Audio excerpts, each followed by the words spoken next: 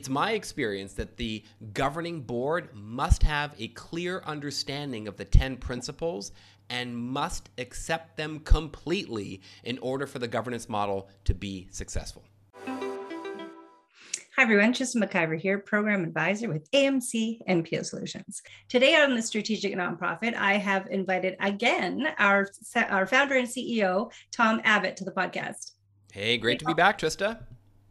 Great to have you back. So on this episode, we are going to be talking about the 10 principles of board governance. So could you explain to our listeners a little bit more about what the complementary model of board governance is? Yeah, that's a great question. So the complementary model of board governance is really built upon a defined set of 10 principles. And these principles will lay out the fundamental conventions within which the organizational structure, the duties, roles, and responsibilities of the directors and the staff, and the operation of the NPO will function. It's my experience that the governing board must have a clear understanding of the 10 principles and must accept them completely in order for the governance model to be successful.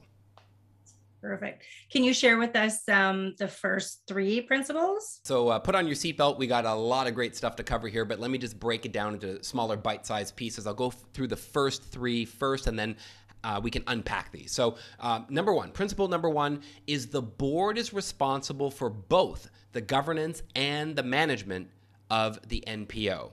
So common law has long held that volunteer boards of directors are responsible not only for the governance of their organization, but also, in a comprehensive way, for the effectiveness of the management of the organization. In fact, many statutes and government regulations, such as those dealing with labor standards, sales taxes, and unpaid employee wages, hold volunteer directors liable for management failures in these areas. So for anyone to suggest that NPO volunteer directors should work exclusively at the policy level can actually leave those directors exposed both legally and financially. Directors need to acknowledge and accept their overall responsibility for both governance and management. So that's the first principle. Now, the second principle is that the senior staff person is designated the Chief Executive Officer of the organization, the CEO, and is accountable to the board for the management of the organization. So what's our rationale for this principle? Well, the Dictionary of Business Terms actually defines Chief Executive Officer as follows. The Chief Executive Officer is the officer who has ultimate management responsibility for an organization. The CEO reports directly to the board of directors and appoints other managers to assist in carrying out the responsibilities of the organization. Well, this definition describes the role of the senior staff person of an NPO with pinpoint accuracy. So once there's an agreement that the senior staff person is in fact the CEO of the organization, it allows the board to hold that individual solely and completely responsible for managing every aspect of the operation of the NPO. Also, because titles do convey authority as well as descriptive meaning, experience has demonstrated time and again that the senior staff person will grow into the responsibility of the new position title and rise to meet the demands of that role. So principle number 2 is that the senior staff person is designated the CEO. And then principle number 3 is the senior elected volunteer is the chair of the board.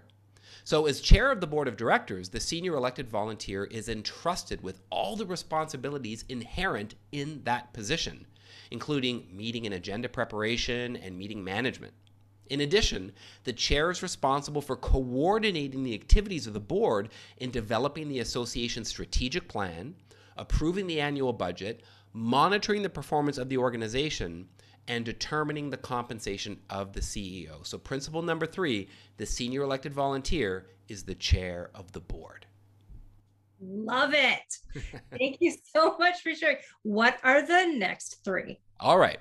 Yeah. So principle number 4, the board is responsible for determining all governing policies of the organization.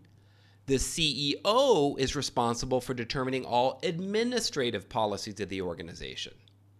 So the mantra that boards make policy and the executive officer executes it, well, that's been accepted with the NPO community for decades. However, as Peter Drucker once wrote, he said, "The trouble with this elegant answer is that no one knows or has ever known what policy is, let alone where its boundaries lie. As a result, there's constant wrangling, constant turf battles, constant friction." So this principle brings clarity to the policy setting role of both the board and the CEO, and it sets the boundaries for them both. The board's responsibility is to debate and decide upon policies related to governing matters of the NPO, such as the model of governance to be adopted, the mission and strategic goals of the organization, and how the board will monitor organizational effectiveness.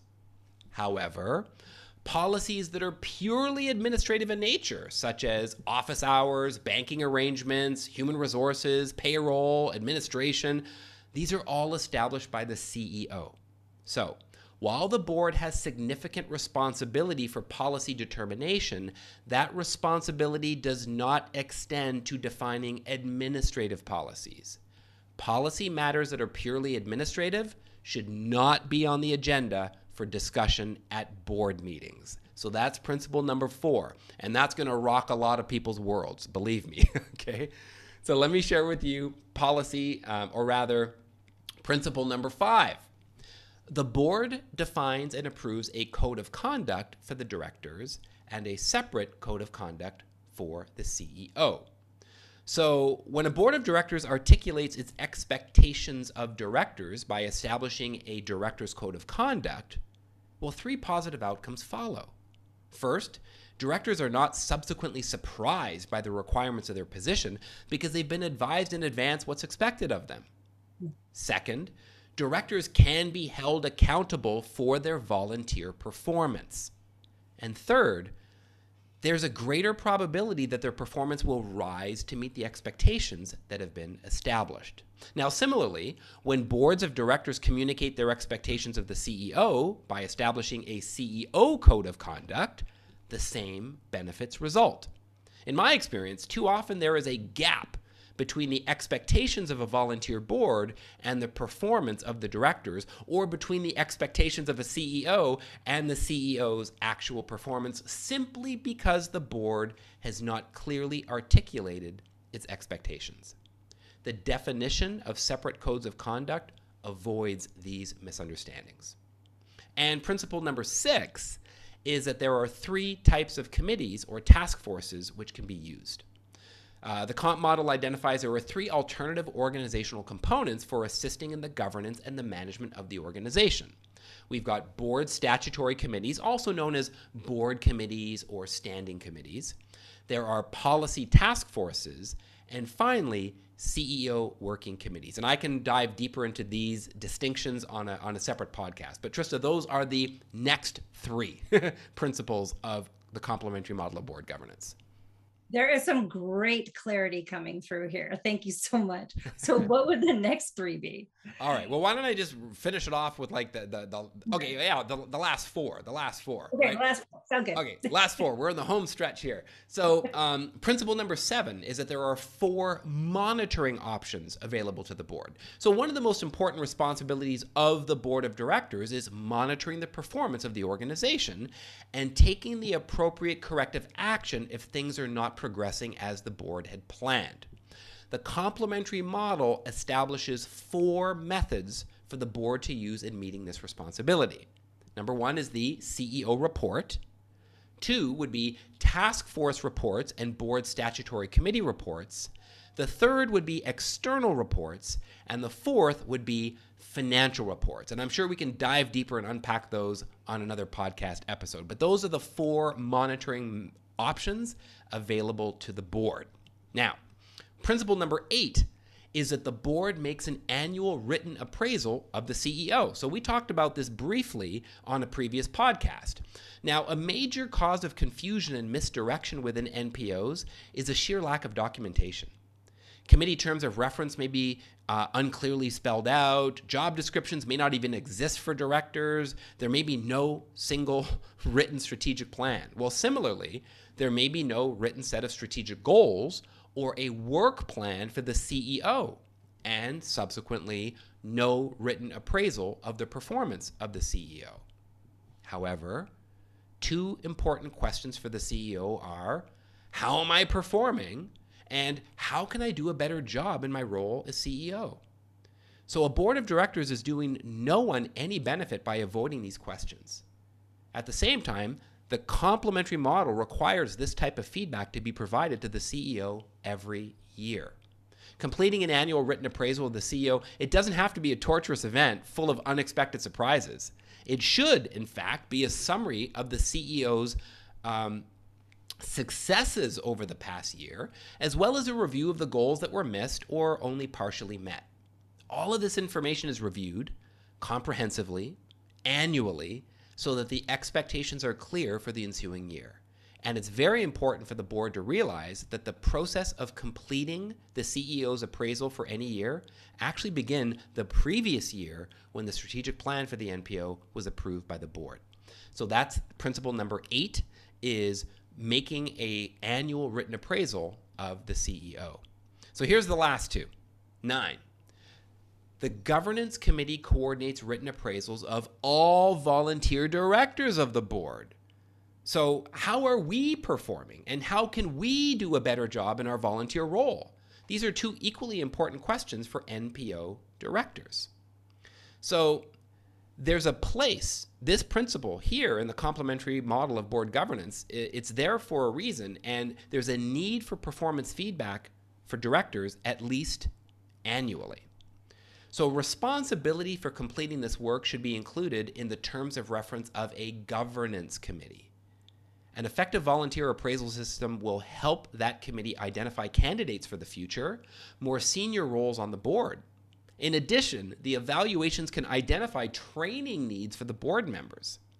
Now, your board may prefer to begin the process of introducing volunteer appraisals by first implementing an evaluation system for the board as a whole rather than individual directors. Then, later, after they've become familiar with the process and the benefits of volunteer appraisals, there may be more confidence in expanding the scope to the board members, the individual board members.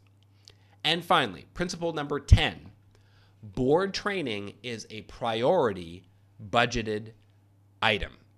Now, most NPO directors agree that a clear mission is vital for the organization, and many boards spend considerable time, effort, and money ensuring that this is accomplished.